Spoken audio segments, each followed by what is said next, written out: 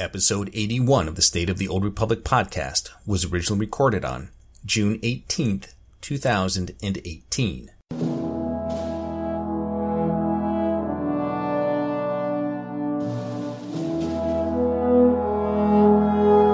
It's the State of the Old Republic podcast.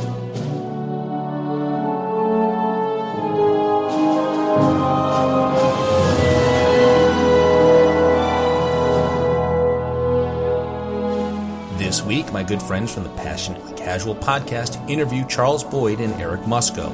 I'll share my thoughts on what they had to say about the Rishi Stronghold, PvP, and the upcoming expansion.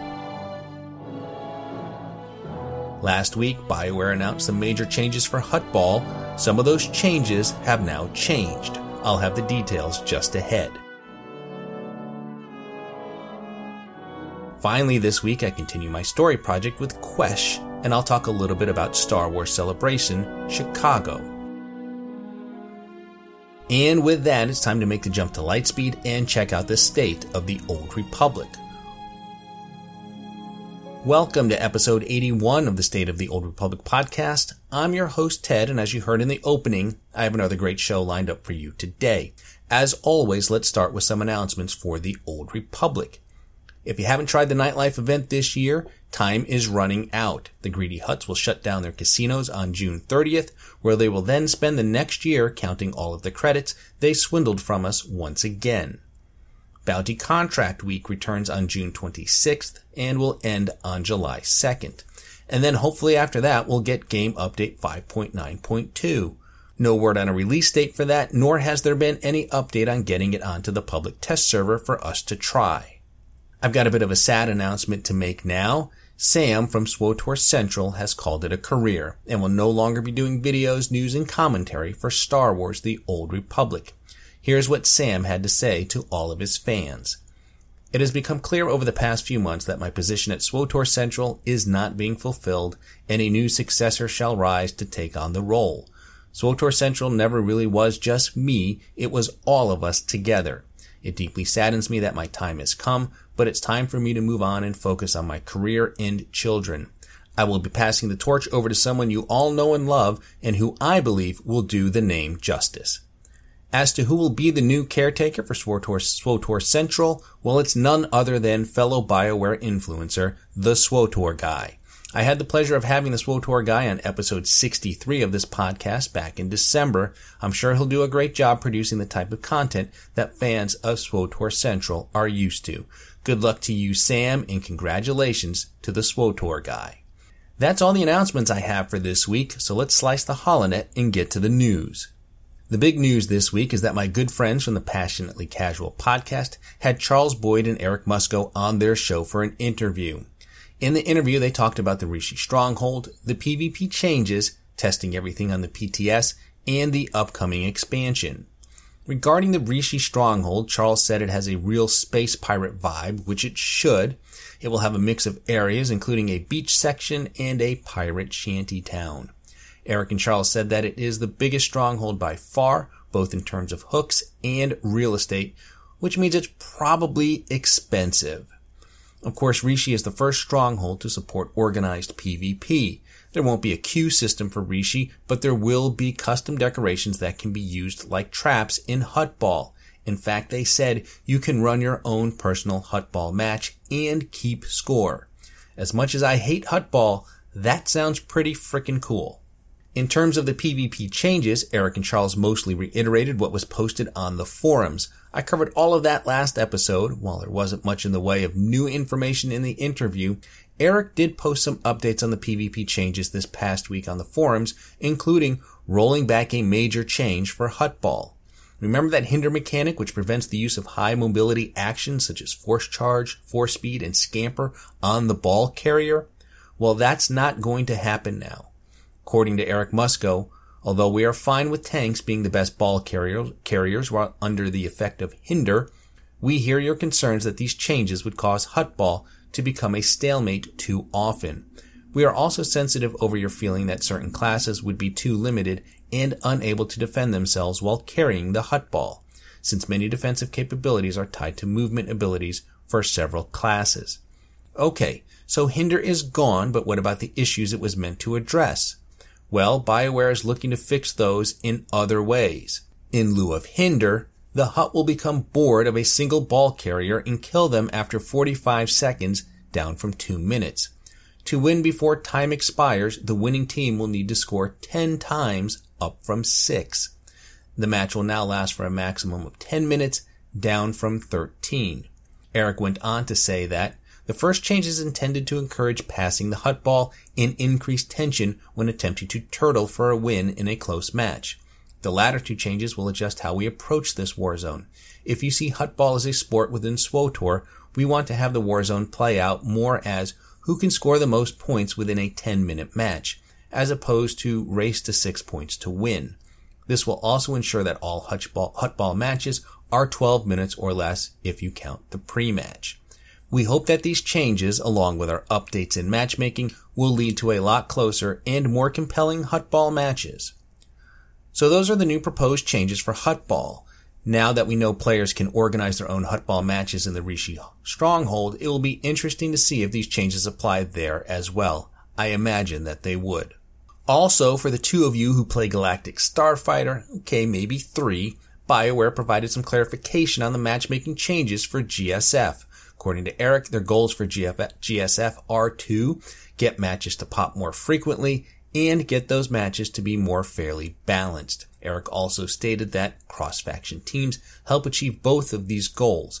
It makes hitting a critical mass of players to start a match more stable and easier to achieve. It also gives the matchmaker the ability to sort through all of the players to arrange the best possible match. Regarding pre-made groups in GSF, Eric said pre-made groups no longer count as the average rating of all the ships. They now count everyone in the group as the same as the highest rated player in the group.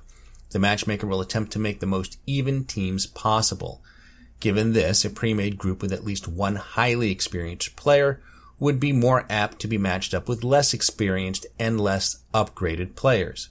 Matches should be much more fairly matched across the board after these changes are put into place. This admittedly does not cure every ill caused by pre-made groups of highly skilled players, but it should help to mitigate the issues and improve the quality of matches across the board.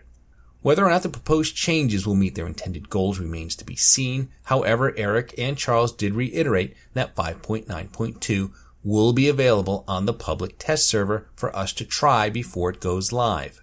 One thing they did clarify is that the PTS is only open to subscribers.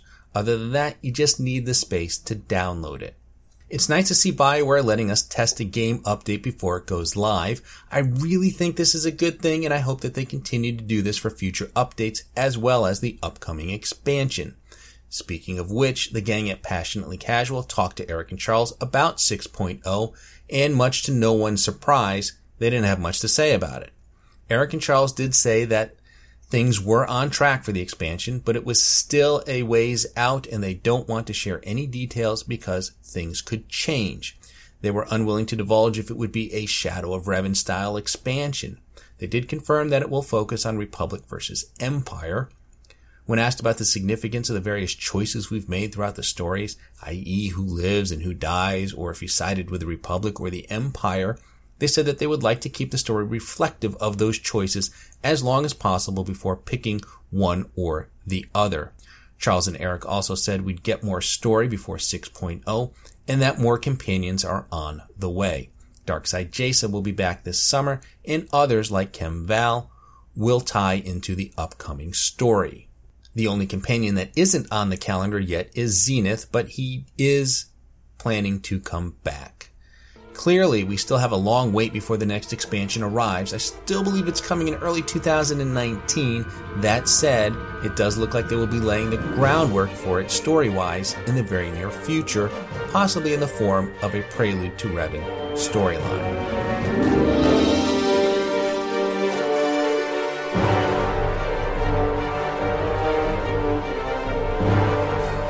While we can never get enough new story, the old stories are pretty good and can often tide us over while we wait for the next adventure to arrive. As you know, I've been spending a lot of time revisiting the original class stories, and I now want to continue with my story project. What I'm attempting to do is play all 8 classes and move them through their class, companion, and planetary stories all at once. The goal is to find a playthrough that works chronologically. I'm not going for canon. Currently in the middle of Act 2 and am quickly approaching the end game. Before I begin, I want to warn you that I'm going to get into spoilers and plot points and play some clips. So if you haven't done all of the class stories or other stories that are part of that 1 to 50 experience, this is your cue to exit.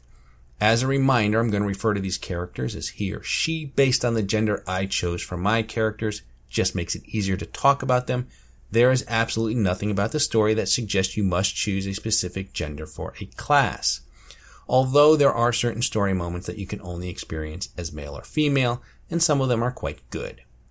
This week, all 8 heroes are heading to Quesh for one reason or another, but before I head there, let's recap the story thus far. Here's what's happening with the Empire. Darth Vengeance, a member of the Dark Council and Darth Baras, his master, wants war. Baras has tasked his apprentice, the Sith warrior, with executing Plan Zero, which is the elimination of a conglomerate of the Republic's greatest military minds known as the War Trust. The Sith warrior eliminated several members of the War Trust on Taris, but now finds himself in the middle of a power struggle between Darth Baras and Darth Vengeance. Despite thwarting her master's nefarious plans, the Sith Inquisitor is still not welcome among the ranks of the Sith's elite. Darth Thanaton, Zash's former master, wants the Inquisitor dead. The Inquisitor has learned a Force Walk ability that allows her to bind Force Ghosts and harness their power. She is now on a quest to amass enough power to defeat Thanaton once and for all.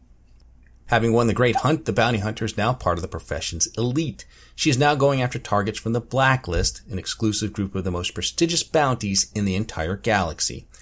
On Taris, she completed her first Blacklist bounty by finding and killing Jinkan Kadera. As her fame and reputation grows, the bounty hunter now heads to Quesh for an important endorsement. The Imperial agent has been tasked with infiltrating the Strategic Information Service, aka the SIS, as a double agent. Posing as a disgruntled Cypher agent looking to defect, the agent earns a spot on an SIS team led by a man named Arden Koth. Due to the agent's brazen actions dismantling the Eagle's network and learning the truth about Darth Jadis, Imperial intelligence had Cypher-9 brainwashed. The SIS knows this secret and now controls Cypher-9's every move. With the help of the mysterious Watcher X, Cypher-9 is now searching for a way to break free of his brainwashing. So that's the story thus far for the Empire. On the Republic side, here is what's happening. The Jedi Knight is working with Jedi Master Tol Braga on a plan to infiltrate the Sith Emperor's hidden fortress and put an end to his reign. The plan is going well, but an apprentice of Braga's has gone missing, and the Jedi Knight must travel to Quesh to investigate. The Jedi Consular is working with a group of Republic sympathizers known as the Rift Alliance. She has been assisting them in hopes of gaining their full support for the Republic. She recently learned that Addis Station, an important medical research facility, has come under attack by the Empire. The Consular heads to Quesh to find out what happened. The smuggler continues to work jobs for Darmus Polarin and Republic Senator Dodonna. His latest contract takes him to Quesh. And finally, the Republic trooper is assembling a team of the Republic's finest troops to destroy a dangerous Imperial weapon known as the Gauntlet. The trooper heads to Quesh to rescue an important team codenamed the Safecrackers. That's where we are in the story. Let's now head to the poison planet known as Quesh.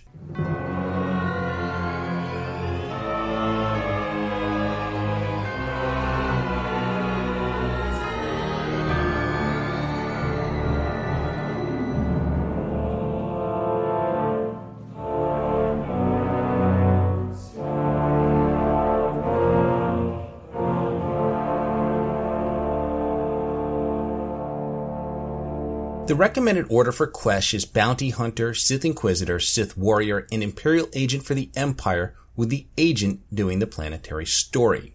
The recommended order for the Republic is Trooper, Smuggler, Consular, Knight, with the Knight doing the planetary story. After playing through all 8 stories, I have to say the order doesn't matter. Each class story is self-contained and they do not intersect.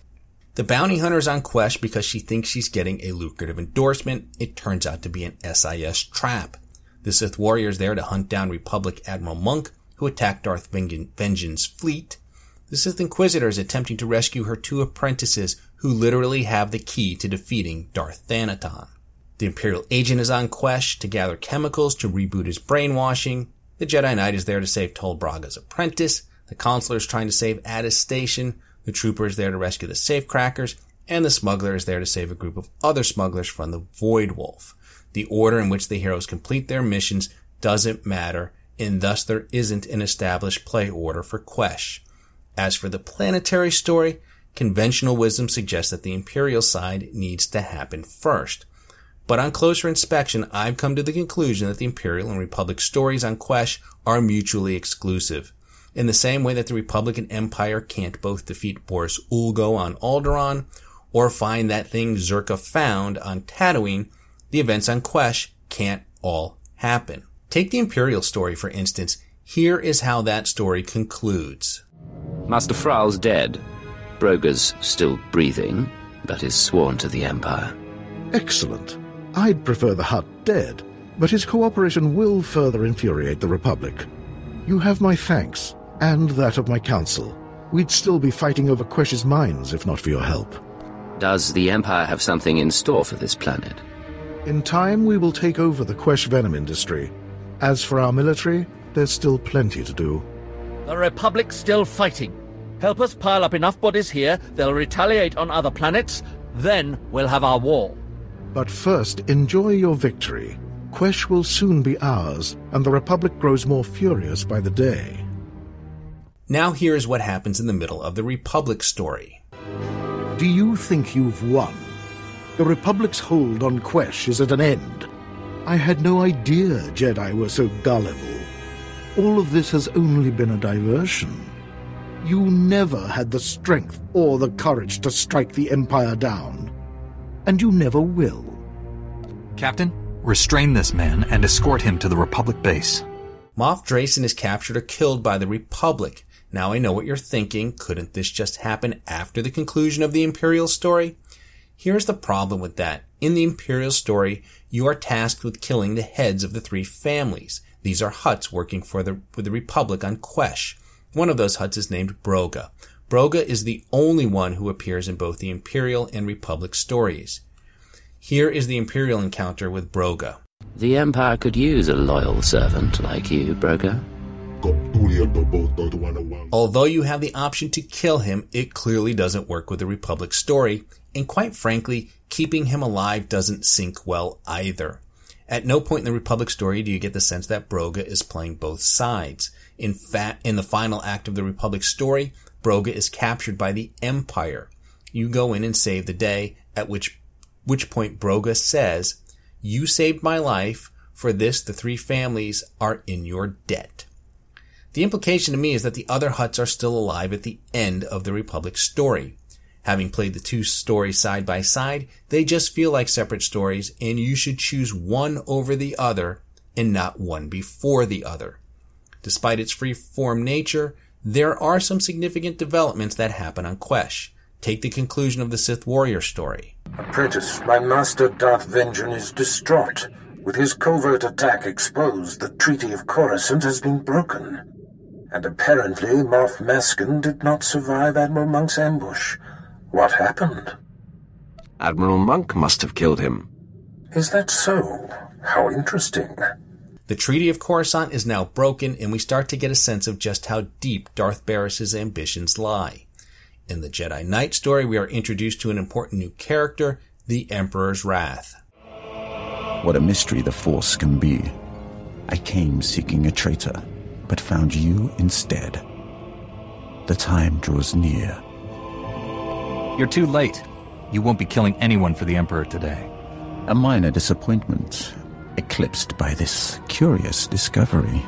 You're strong and touched by darkness. That is unexpected. An advantage?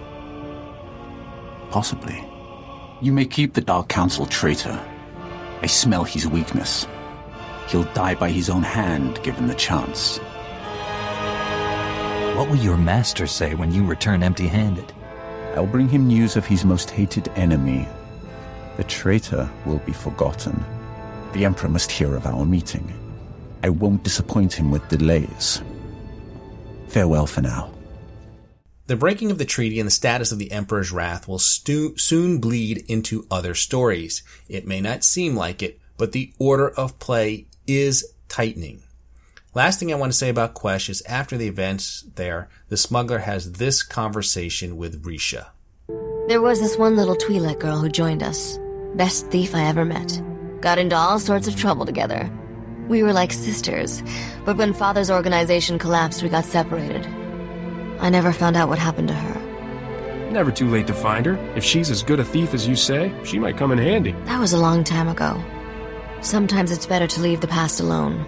Of course, the Twi'lek that Risha is referring to is none other than Vet, who, if you recall from episode 73, had this to say about Risha.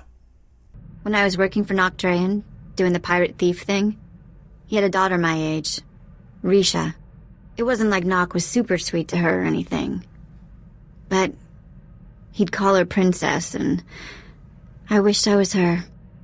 Having someone your own age could be great or terrible, depending. It was great. Always great. Risha was smart and strong. She knew how to do everything around the ship. And I went everywhere with her. Suddenly I had a sister again. For years it was Risha and me against the galaxy and anyone who gave us grief. Did you drift apart? Start to fight? Nothing like that. Eventually, Nock hatched some secret plan that I couldn't be a part of. One that apparently got them both killed. But for a while there, I really was happy. That's it for Quesh. Everybody is sticking together now, and we're all headed to Hoth. From there, it's Belsavis, Voss, and finally Corellia. Not much further to go now. And speaking of traveling, I now want to say a few words about Star Wars Celebration. The event has come a long way since I attended my first one in Anaheim in 2015. I didn't know much about it until March of that year, and I made a spontaneous decision to go. With the event less than a month away, I was able to purchase a 4-day pass and a hotel room in the Convention Center Plaza. My hotel was right across the street from the Anaheim Hilton. Star Wars Celebration Chicago is in 10 months, and if you are on the fence about going, I've got bad news for you. The fence has fallen over, and you likely landed on the not going side. You knew VIP tickets were going to sell out right away. They were gone in mere seconds, and hotels weren't far behind. Next went the 5-day passes, and now Saturday is sold out as well. All that remain are individual day passes at $75 a pop and a long Uber ride to the convention from wherever you're staying, which probably isn't close to the event. Despite fan disapproval of The Last Jedi and Solo's weak performance at the box office, interest in Star Wars continues to grow. I jumped on things early and I'm all set to go. I'm 99.9% sure that BioWare will have a presence there and will likely hold a Cantina tour. I know several of the influencers and podcasters will be going, as will other players from the AIE Guild. Whether you celebrate Star Wars or Star Wars The Old Republic, it should be a great time, and I look forward to going and meeting old friends and making new ones, and I hope to see some of you there. Final note for today, I have a correction from last week. During my discussion of Terrace, I mentioned that Mola Haxtor was being held prisoner by Darth Melkin. The actual name of the Sith Lord is Melkor Din. Who knew? Probably you guys. And that's going to wrap it up for today. Let me cut in the sublight engines and cue the music and congratulate you on surviving another half hour listening to episode 81 of the State of the Old Republic podcast. I'm your host, Ted, and I thank you for tuning in. You can find this podcast on iTunes, Stitcher, Google Play, YouTube, and Buzzsprout. You can also listen to the show directly from the show's site, which is sotorpodcast.com, and there is an RSS feed where you can subscribe to the podcast directly. If you have a question for the show, you can email me at sotorpodcast@gmail.com. You can also tweet your questions to @sotorpodcast or send me a direct message, and be sure to follow me on Twitter to get the latest information on the show. Look for episode 82, probably around June 26th. Until then, remember the Sith code, cake is a lie.